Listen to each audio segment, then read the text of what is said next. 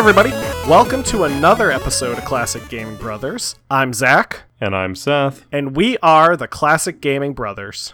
That's right, we are. Still classy and still brothers. That's it. That's who we are. That's what we do. We're the classiest brothers out there. No. I don't know if we're the classiest We're the classic, the classic gayest? The most classic brothers out there.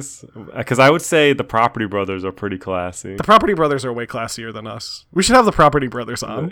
I think we should have the Property Brothers on. That would be a fun episode. Do you think the Property Brothers would come on to talk about SimCity? We should send them an email. I'll send them an email. Or The Sims. Or The Sims. Oh, they might let them do both. Yeah, we could. If the Property Brothers come onto our podcast, I will let them do both. They're twins, but anyway, this is not an HGTV podcast. No, not so yet. We should not. I hope not ever. Well, we never know. We might get into weird HGTV video games if any exist. That's true. I think they do exist. I do like HGTV. There's a video game for everything. I was gonna say there's a Burger King for everything. I guess there is. There's a Burger King for everything. That's gonna be our. We should get a T-shirt that has our faces on it and just says "There's a Burger King for everything" above it. No context. And only release it between the times that this episode comes out and take it off sale by the time this episode drops, so that no one ever knows until it's too late. Anyway, Seth, what have you been playing recently? Recently, I've been playing a game called Detroit Become Human by Quantic Dream. Yeah. It originally came out on the PS3, 4, and the other games that they made, Heavy Rain and Beyond Two Souls, came out on PS3. So if you haven't played Detroit Become Human, it is a game that takes place in Detroit, and it is around the premise of androids. So it takes place in the near future, 2038, and which is actually much nearer than when it came out, because I think the game came out a little while ago. So it takes place in the near future, 2038, where androids are a thing and are essentially created to perform the menial tasks for humans. So you have like android gardeners and android caretakers and android road construction people.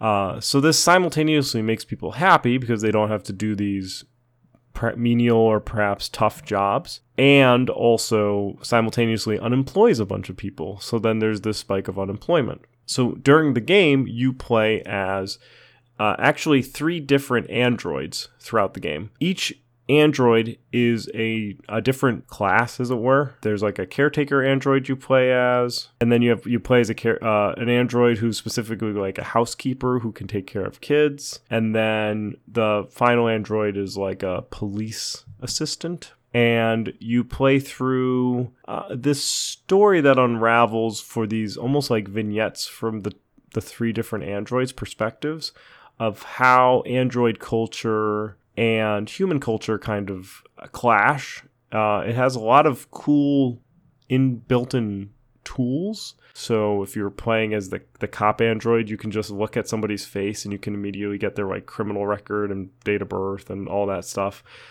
because they have access to databases like that. And the game pauses when you do this type of like thinking mode, so you can use it to kind of figure out your next movement. It is a linear story, but it's set up so I say it's vignettes because each section of the story you play as a different android, but it cycles through the 3 androids. So one moment you might be playing as Connor, and then the next story you'll be playing as Kara. They all kind of progress their own story along, but in each story there are secret things to find that may unlock a different path to take in that story. Certain paths that you can take can end up leading to your character's death or not. You know, like you could actually have the character live. And if you play, so my playthrough may be vastly different than Zach's playthrough. And you can go back and you can play through different things and see they're very well crafted stories, and they play out differently, which is, it's great. I really enjoy it. I think they did a great job with it. I really like that heavy story type situation, and it's a really interesting story for me. And so yeah, I've been having a great time. I recommend it. It is on Steam. It's on sale. I think Detroit Become... Well, it was on sale when I bought it. It will not be on sale for this episode. But I think it MSRP's at like $30, which I think even full MSRP for the game is worth it. I would pay full MSRP for this game. I would make sure that your drivers are up to date before you play the game. And I had issues with my install, so I had to reinstall it. So I had to have my drivers up to date, and I had to reinstall it. But because it does this shading thing in the beginning where it preloads shaders, that kept crashing. But so if you run into that issue, don't give up. I spent 20 minutes trying to fix my game, and I'm very happy that it works because it's really, really good. So, Zach, what have you recently been playing? Well, I have recently been playing Animal Crossing New Horizons, which is a fairly recent game that recently came out on the Nintendo Switch. It was developed by Nintendo, is developed in-house by their Entertainment Planning and Development Division, which does a lot of their in-house productions. Yeah, it's a great game. For anyone who doesn't know, Animal Crossing is a life simulation game, usually not very story heavy. There is kind of a story in Animal Crossing. You play as a person who is going on a trip to a kind of like an island getaway to live. Essentially you signed up, your character signs up for a once in a lifetime experience to go live on this abandoned island in the middle of nowhere with two other people and your future landlord. So you go to this island, and then your future landlord tells you that you owe him massive amount of debt, so you have to pay him off. But it's mostly about kind of exploring, crafting, making friends. You meet a lot of different kind of, as the name implies, animals. It's your character is the only human character in this world, besides from other players who you can interact with in this game. There is an online element. It's been really fun, and it's gained a lot of popularity due to the stay-at-home orders that kind of got issued right around the time that the game came out. It's done really well in terms of sales because everyone kind of wanted it so that they could spend time with their friends, which is, sad, but it does have the ability to allow people to spend time with their friends and hang out and just kind of goof around. Primarily, I've been working on just kind of getting through the initial stages of the game. So kind of every day, and this is real world days, there's kind of some new tasks that you have to take into consideration. And I've been working on kind of getting my island looking nice and just kind of progressing and trying to get some more new people to come live on my island, some new NPCs. I read a story that Elijah Wood actually plays the game. He got someone tweeted at him, and he got their friend code and showed up and just like hung out with them. And they were big fans of him. So apparently he's very polite, and he asks things before he does things on your island. Because I guess you can manipulate other people's islands. Yeah, you can manipulate some stuff. I've done some trips to my girlfriend's island and to some other people's islands, and there's some stuff you can manipulate. You can't really like break their island apart, but you can like chop down a tree. Or some people steal their apples, and some people might not want you to chop down their tree or steal their apples. So that's a fun. So there's animals and there's their crossing. Yeah, because you do actually build bridges to cross over little rivers. So there is crossing and there are animals. Nice. And did you play any of the original Animal Crossing? I played a little bit of New Leaf, which is on the Nintendo DS, and I own a copy of the first Animal Crossing that was released in America for the GameCube. There actually was an earlier Animal Crossing, just for a little bit of history, that came out in Japan on the Nintendo 64, but we never got the Nintendo 64 version. We only got the GameCube version. I do have the GameCube version, I just haven't played it. And it's kind of Harvest Moon-like, isn't it? Yeah, I think the one difference is that Animal Crossing makes use of the real-world clock, where, like I said, an hour in the game is an hour in real life. So, if I logged in at the moment, we're recording this episode at 9:30. If I logged in at the moment, the island would be dark. I think my store that is available would be just about to close. Some of my villagers might be sleeping at this moment. Some of them stay up late and go exploring for some reason at like midnight. For the most part, the game keeps to a real world schedule. Oh, it's kind of like what they promised with Oblivion. Yeah, it is like what they promised with Oblivion. And actually what they promised with Fable, which in a future episode maybe we'll talk about Fable. Yes. And Peter Molyneux and his games. But this is not that episode. No. This episode we're going to be talking about something a little different. Something very different. Something very different. Perhaps even a little classic Gaming Brothers After Dark a little bit. Ooh. Something a little risque. Oh. This episode we're gonna be talking. It's getting weird. You know, that almost can lead you into like games like Manhunt or like. Oh, I'm thinking of some of the weird Atari games that came out that were like that are definitely for like an R-rated episode of Classic Gaming Brothers. Or the Playboy Mansion game that came out. Oh yeah, God. Anyway, we're not talking about X-rated games. We're talking about bootleg games. Yeah, that's right. Which is a game that is distributed via illicit methods, such as infringing on an intellectual property or an unlicensed physical media. So if Zach and I decided to let me back up. Zach's very familiar with bootleg games. Yeah.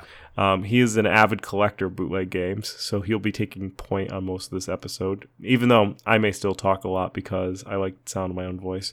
But for me, perhaps we should frame this around a question. Zach, if you and I made a game together, we had it star our favorite Blue Hedgehog, and he ran around in his own Classic Gaming Brother world, would that be a bootleg game? So, what bootlegs tend to boil down to is the most important question is, are we making any money? So if Seth and I were to make a Classic Gaming Brothers themed version of Sonic, or actually I goofed around in some programming. I created a Classic Gaming Brother version of Super Mario Brothers that I showed Seth. If I were to... Maybe we can put that on the Insta. Yeah, maybe we can throw that up on the Insta. Now, if I were to distribute this free, arguably it wouldn't be illegal, because while I would still technically be infringing on an IP, companies like Nintendo and such don't tend to often go after people who are giving away free things with their IP. That doesn't mean that they're not going to go after someone. Nintendo has done that with some of their IPs, including Pokemon and actually Mario. They've done that occasionally with some fan games. But for the most part, if you're giving away something for free, it's not an issue, and I wouldn't classify that as a bootleg. Where it would be classified as a bootleg to me is if we decided to sell it.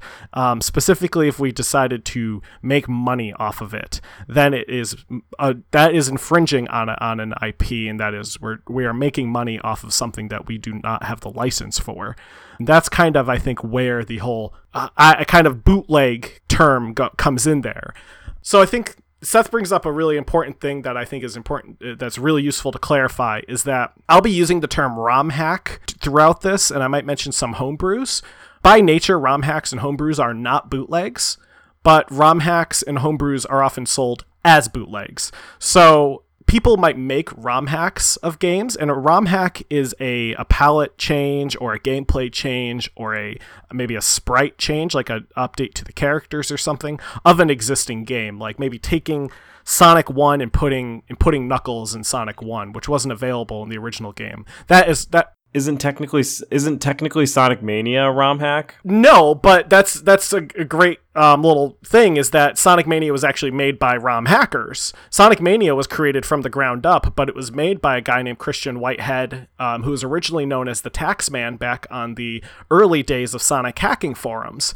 And he's worked on plenty of Sonic ROM hacks back in the really early day of Sonic ROM hacking history, which was in the early 2000s. That was really popular, and in the late 90s. But Christian Whitehead, and I think he's the perfect example of someone who, Sega saw what he was doing and recognized talent and brought him in to work on future games such as Sonic Mania, which he did build from the ground up. He created an engine that was original. Where a ROM hack would be is like I've seen copies of Sonic the Hedgehog, but with like the very first Sonic the Hedgehog, which in the original game it's just Sonic, but replacing Sonic with Amy, the pink hedgehog, or Sally from the cartoon series, or Tails, where they're making a substantial character change or a change to the game in some manner.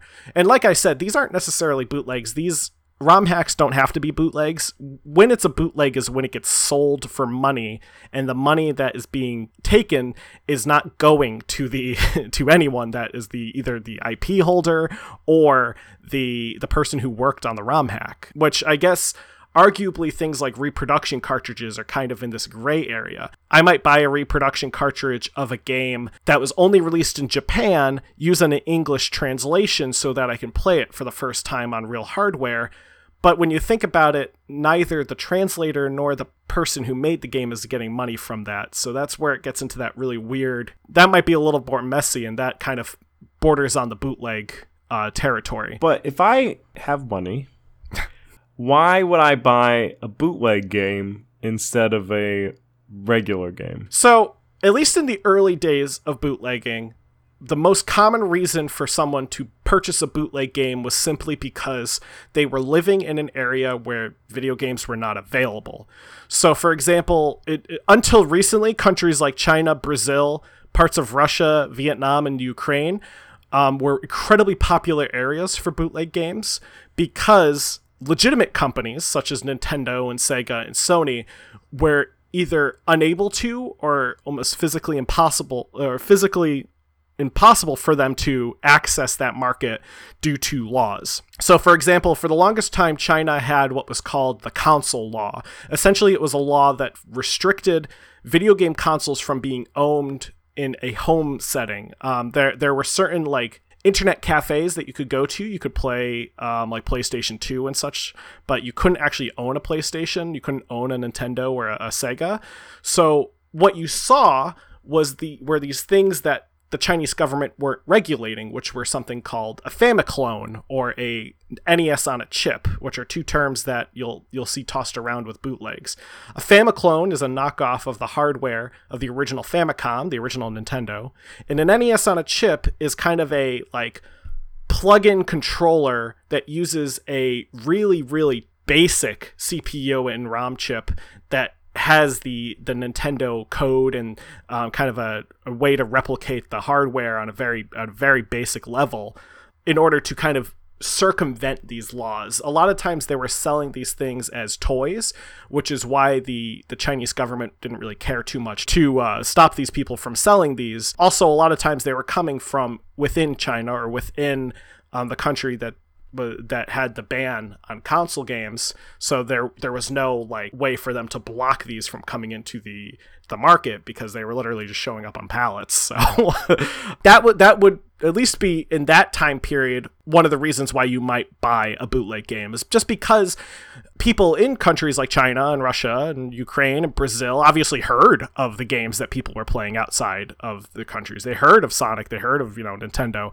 but because they weren't able to access those games, they had to get around that, and they would purchase bootlegs that often were either imitators or even attempts at recreating later games for earlier systems, such as versions of Super Mario World or Final Fantasy VII that were ported to the original Nintendo system. Not very well, but still, the effectively full versions of these games for like the PlayStation, but boiled down to a traditional like NES style RPG.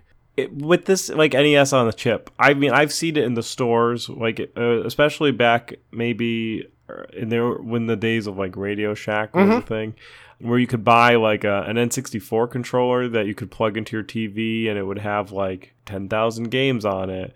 So is that a bootleg game? Most likely. So one that I actually owned that Seth might remember, it sounds like he's referencing this one in particular, was it was an N64 controller that you plugged into your TV called the Super Joy Power Player 3, which has the best name ever.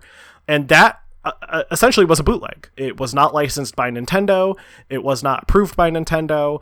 It had games on it that were definitely within Nintendo's licensing. It was a bootleg, and it actually did say it had 76,000 games in one. And you see that even to this day. I was at a rest stop in New York, and I saw someone selling what effectively was the same thing. It looked like the real NES Mini, that HDMI version of the NES that Nintendo released, but it was not. It was a knockoff version of the NES Mini that was like using composite video instead of HDMI, and it had a like bootleg version of Mario with like different graphics on it being displayed on a television screen. Really, the reason someone sells bootlegs is for money, and the reason a lot of times people buy bootlegs is, at least nowadays, is because of they might be confused. So again, in the early days of bootlegging, often the reason for the bootleg was because people weren't able to get to these games. So access and availability. This was especially prominent in places like Brazil, where you had there were Sega games being made in Brazil that never came out in the United States, such as there was a Duke Nukem 3D port released in Brazil for the Sega Genesis, which is astounding. And there was like a soccer game that was made in like 2008 for the Sega Genesis in Brazil. But that's because they didn't really have access to games from the outside world due to import laws. In modern days, when you see people selling and buying bootlegs, most of the time it's because the person buying the bootleg might be, say, a grandmother who hears, oh, her grandson wants the Nintendo Classic. She goes to the mall, someone has a kiosk set up, has a thing that looks like a Nintendo, says this plays classic Nintendo games. She hears classic Nintendo and it's like, oh, that's the NES Classic. It's a manipulation thing, and that's not right there. Another way that you see bootlegs often being sold is because of the retro market for video games. This kind of growing collector's market has just gotten kind of outrageous in terms of prices of games that are usually considered common games. I mean, if I want to buy Super Mario World right now, it's like a $35 game for a game that came out in the 1990s. Right, and if you wanted to buy it like 10 years ago, it was like $5. Exactly, and I could... Maybe even cheaper. Exactly, and I could actually go onto a website like Mercari or AliExpress, which has a lot of bootleg sellers, and probably pick up a copy of Super Mario World for $5, knowing full well it's a bootleg. But what will happen is people will go on eBay and just buy these bootleg games, assuming it's the real game. But what this will end up doing is it will kind of mess up that price fluctuation. It will sometimes even cause some of these older games that are legitimate to go up in price because now they're more sought after because you're buying the original copy, not the bootleg, But like for an example, Mario Kart is a $60-$70 game. The Super Mario Kart or Mario Kart 64 for the N64, $60 game for it out of box. Maybe 70-80 in box, but a bootleg of it goes for $20.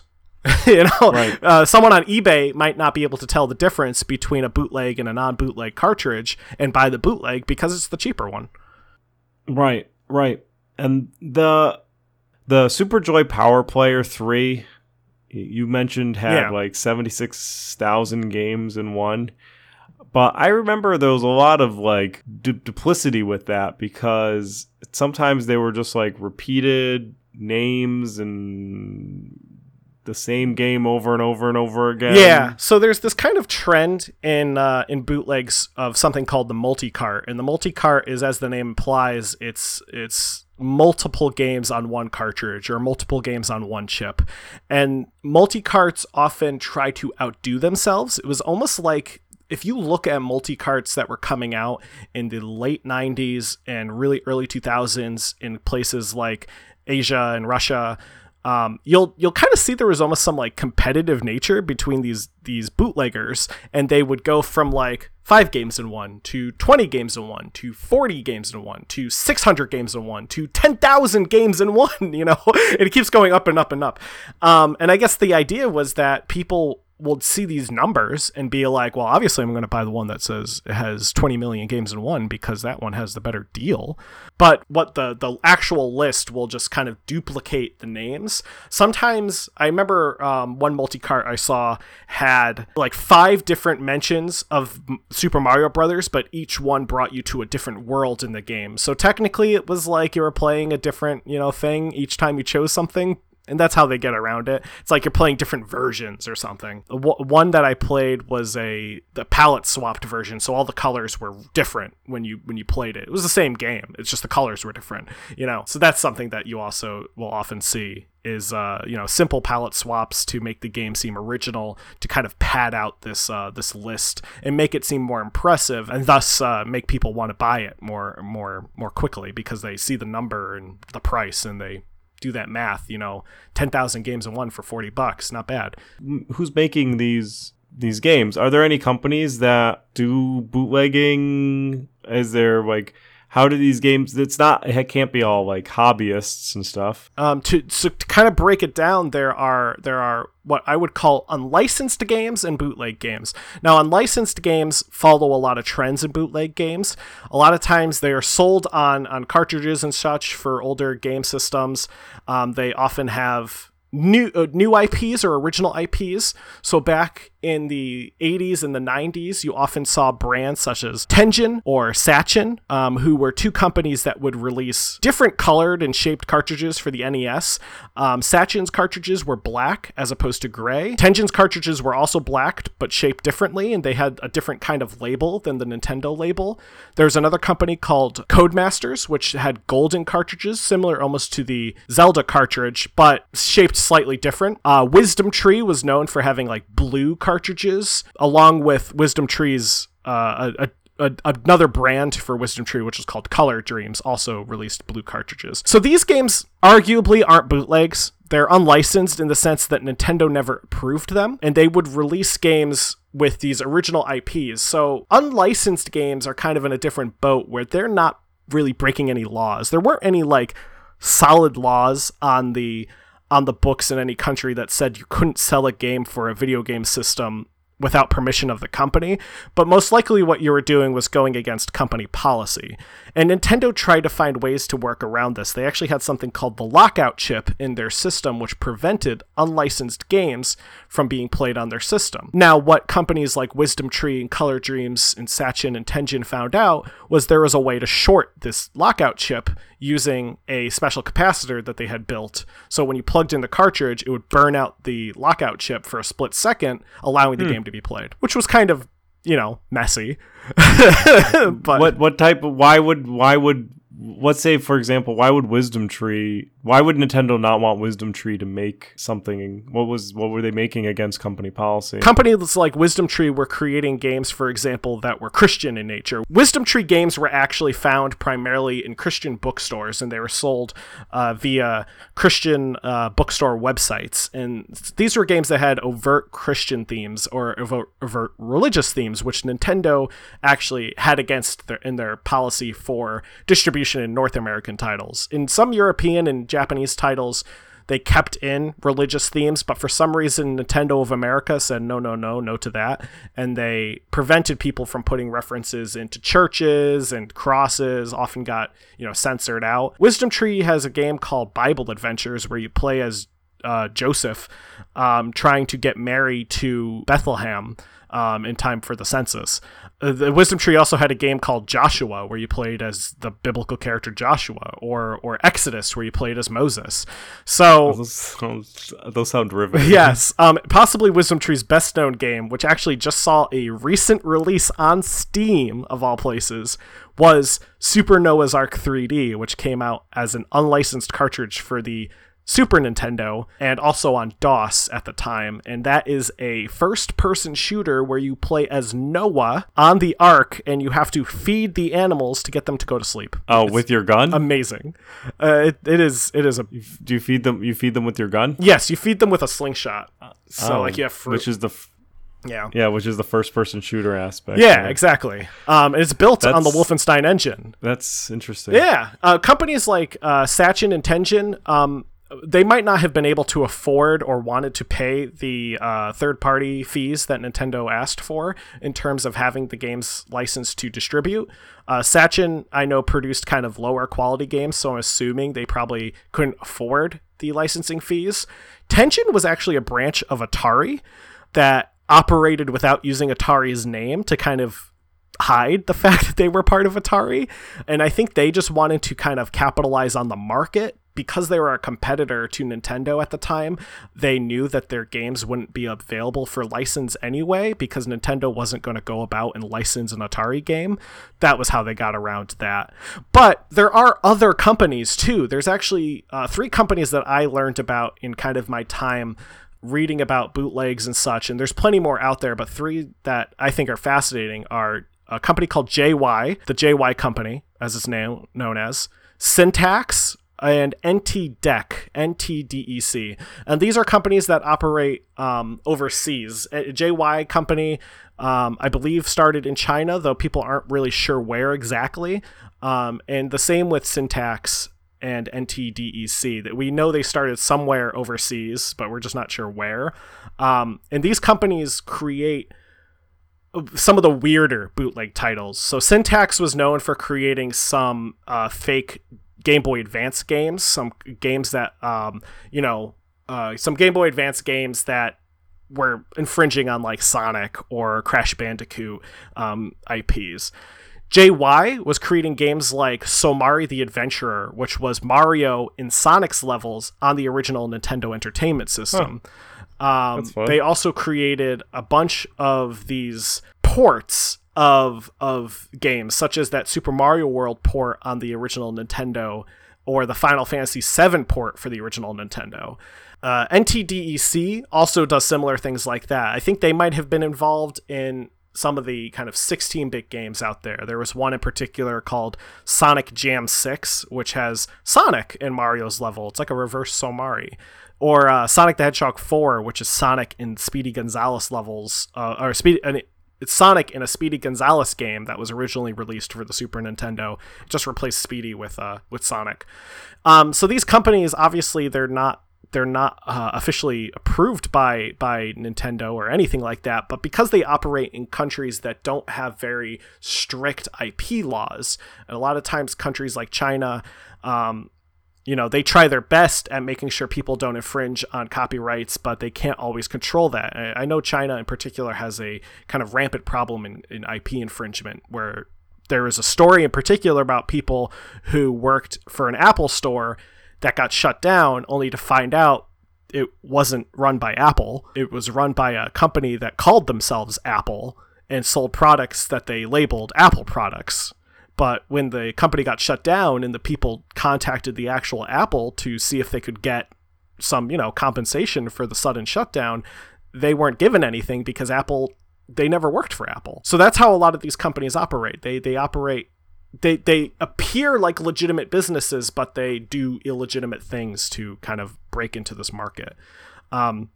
One thing that I didn't include in my notes that I think is fascinating, though, is that despite the fact companies like Nintendo weren't allowed in countries like China, that definitely didn't stop them. Nintendo actually released something called the IQUE, which was a plug-and-play system that had Nintendo games on it, and that they created that in-house, and they took off all of their branding on it and created this whole new brand and sold it as a bootleg machine in China, pretending it was a bootleg so that they could get some revenue, which From I think was clever of Nintendo. Yeah, that's pretty fun. It's actually fun because they were sold cheap, but to this day the IQs actually go for a lot of money because they were such a kind of obscure little thing.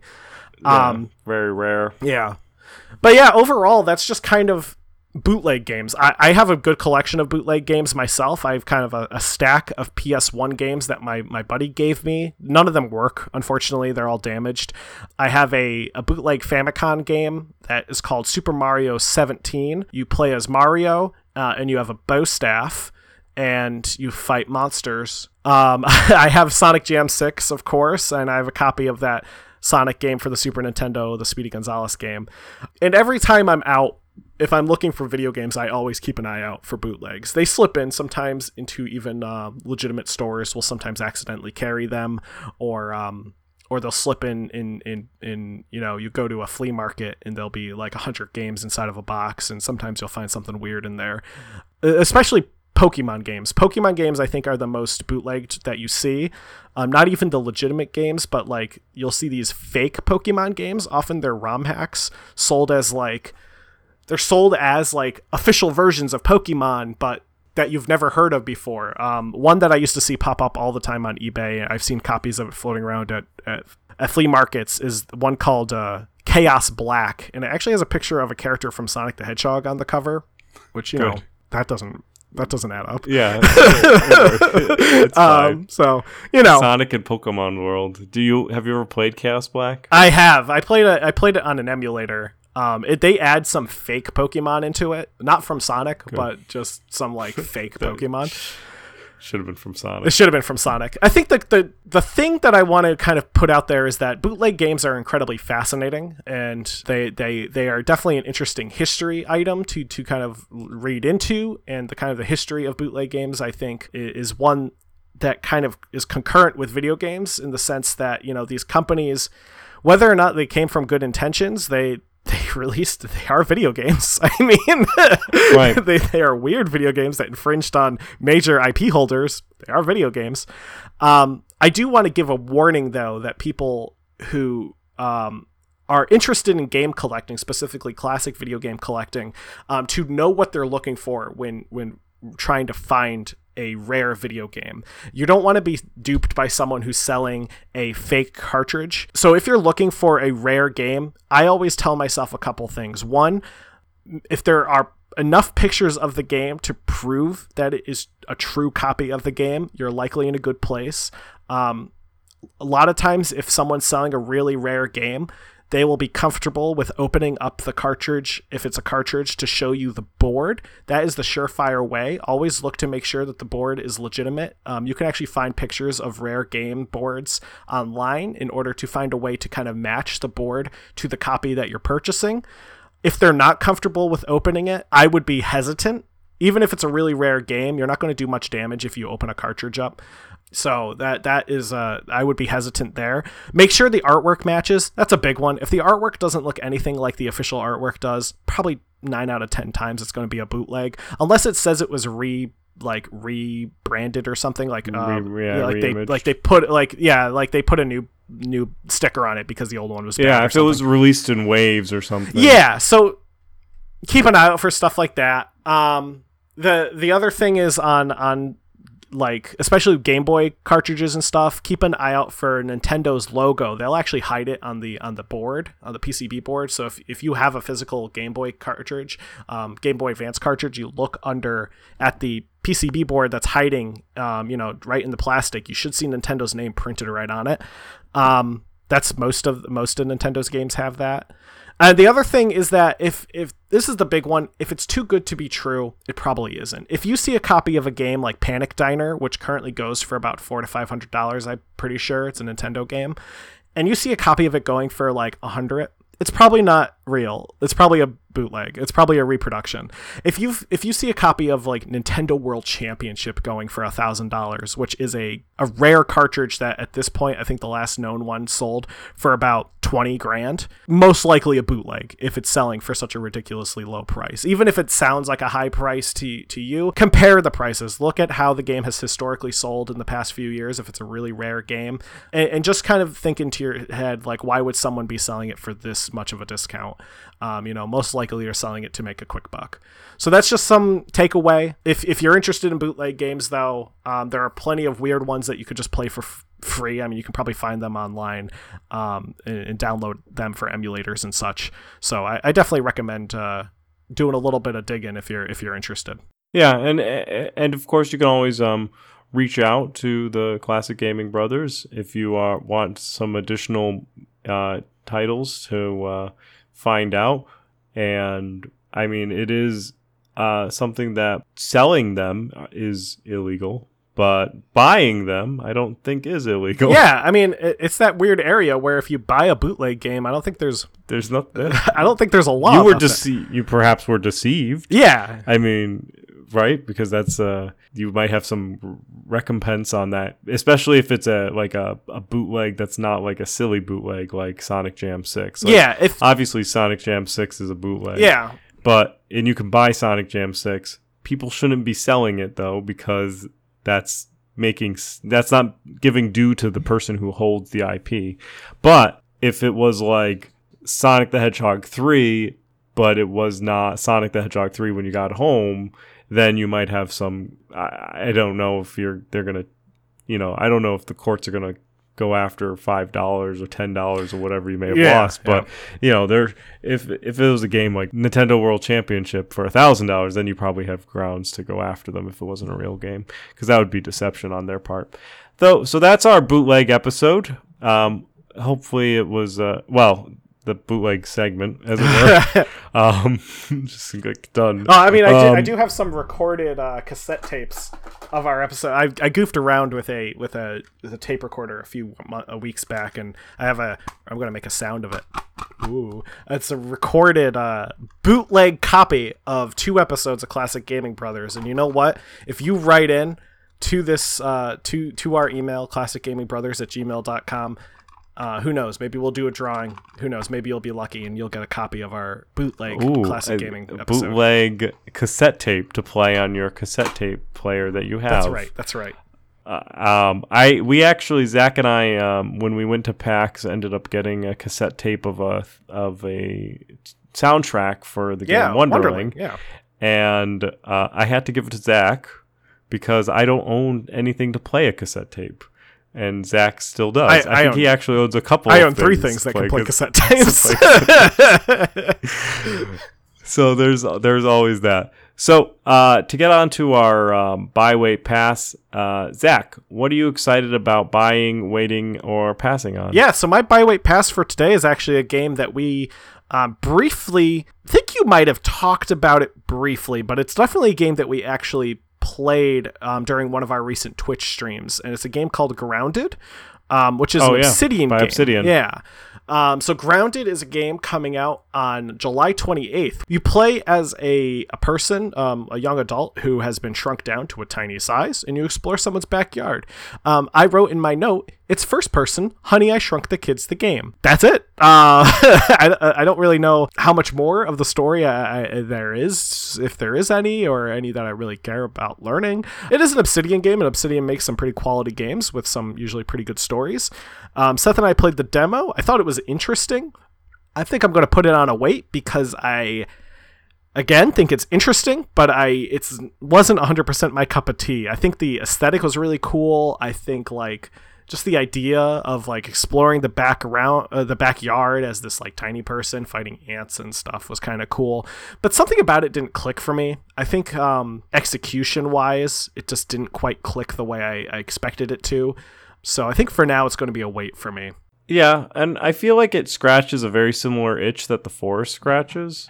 So if you want to play that type of game, if Zach wants to play that type of game, he can just convince me to play The Forest, and we can get the band back together and we can play some more of The Forest. Doesn't take too hard to because it has that type of crafting mechanics and survival to it.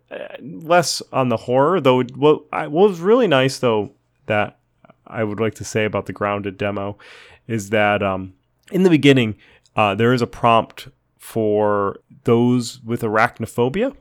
Since you are playing Grounded, there are going to be insects and arachnids because you are small like a bug. So you will encounter bugs. And there is a content warning that says, hey, there's going to be arachnids in this game. You can disable that and you can play the game. And it won't impact the game at all. You just will not... the spiders will look like something else, so they won't look like spiders. I didn't click that since I don't have arachnophobia. But I don't know what the spiders look like. So I hope they don't look too silly. But there's that, which is nice. So my buy, pass is a game called Mondo Museum. The game will be coming to early access this summer, which is soon since we are in the wonderful time of July, where you design and create the world's greatest museum. And it looks like it is very much like 2 Point Hospital. So it's a museum instead of a hospital, which is in two entirely different places. You go to a museum for fun. You go to a hospital for not fun. It's being developed by Viewport Games and being published by Kitfox Games. And it looks like a pretty snappy building management game where you can build out like a cool museum, and you got to, make sure you got your restrooms, you got your gift shop, you're trying to make money off these people, you got to get your place where they pay for their tickets to come in, but then you can put out your like dinosaur bones or your Egyptian section, and you can design your flow of your museum. And as somebody who really enjoys going to museums, I think I would have a lot of fun playing this game. And you have to hire staff and all that stuff. So I'm actually going to put this down as a buy.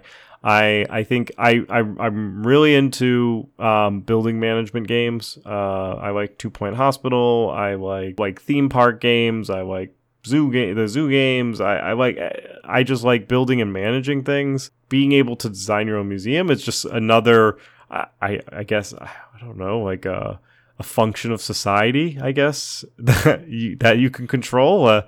I've never actually played any type of museum style management game, so I think it's kind of a cool take on it. So yeah, so Mondo Museum. And so yeah, that's gonna be it for our bootleg episode. Zach, do you want to tell people how they can contact us, support us, and listen to us? Well, Seth, I think I will just do that. I'll tell people how they can contact us, listen to us, and support us in that order. So let's say you want to contact us. Let's say you want to say, hey, Classic Gaming Brothers, heard you're offering a bootleg copy of one of your episodes on cassette, and I would like a copy of that. Well, guess what?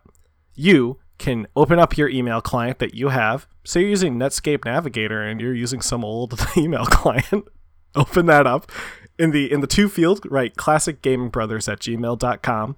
I hope you're not using Netscape Navigator. I hope not either, but you never know. You never know what's out there. In the subject line, why don't you put right in there, hey, Classic Gaming Brothers, and in the body paragraph, write, hey, Classic Gaming Brothers, and then whatever you want. You can write some question that you have for us or some comment that you have. Maybe you're like, hey, Zach, thought this episode was really interesting, but sure would wish you let Seth talk more. Or maybe you're like, hey, Seth, I don't know.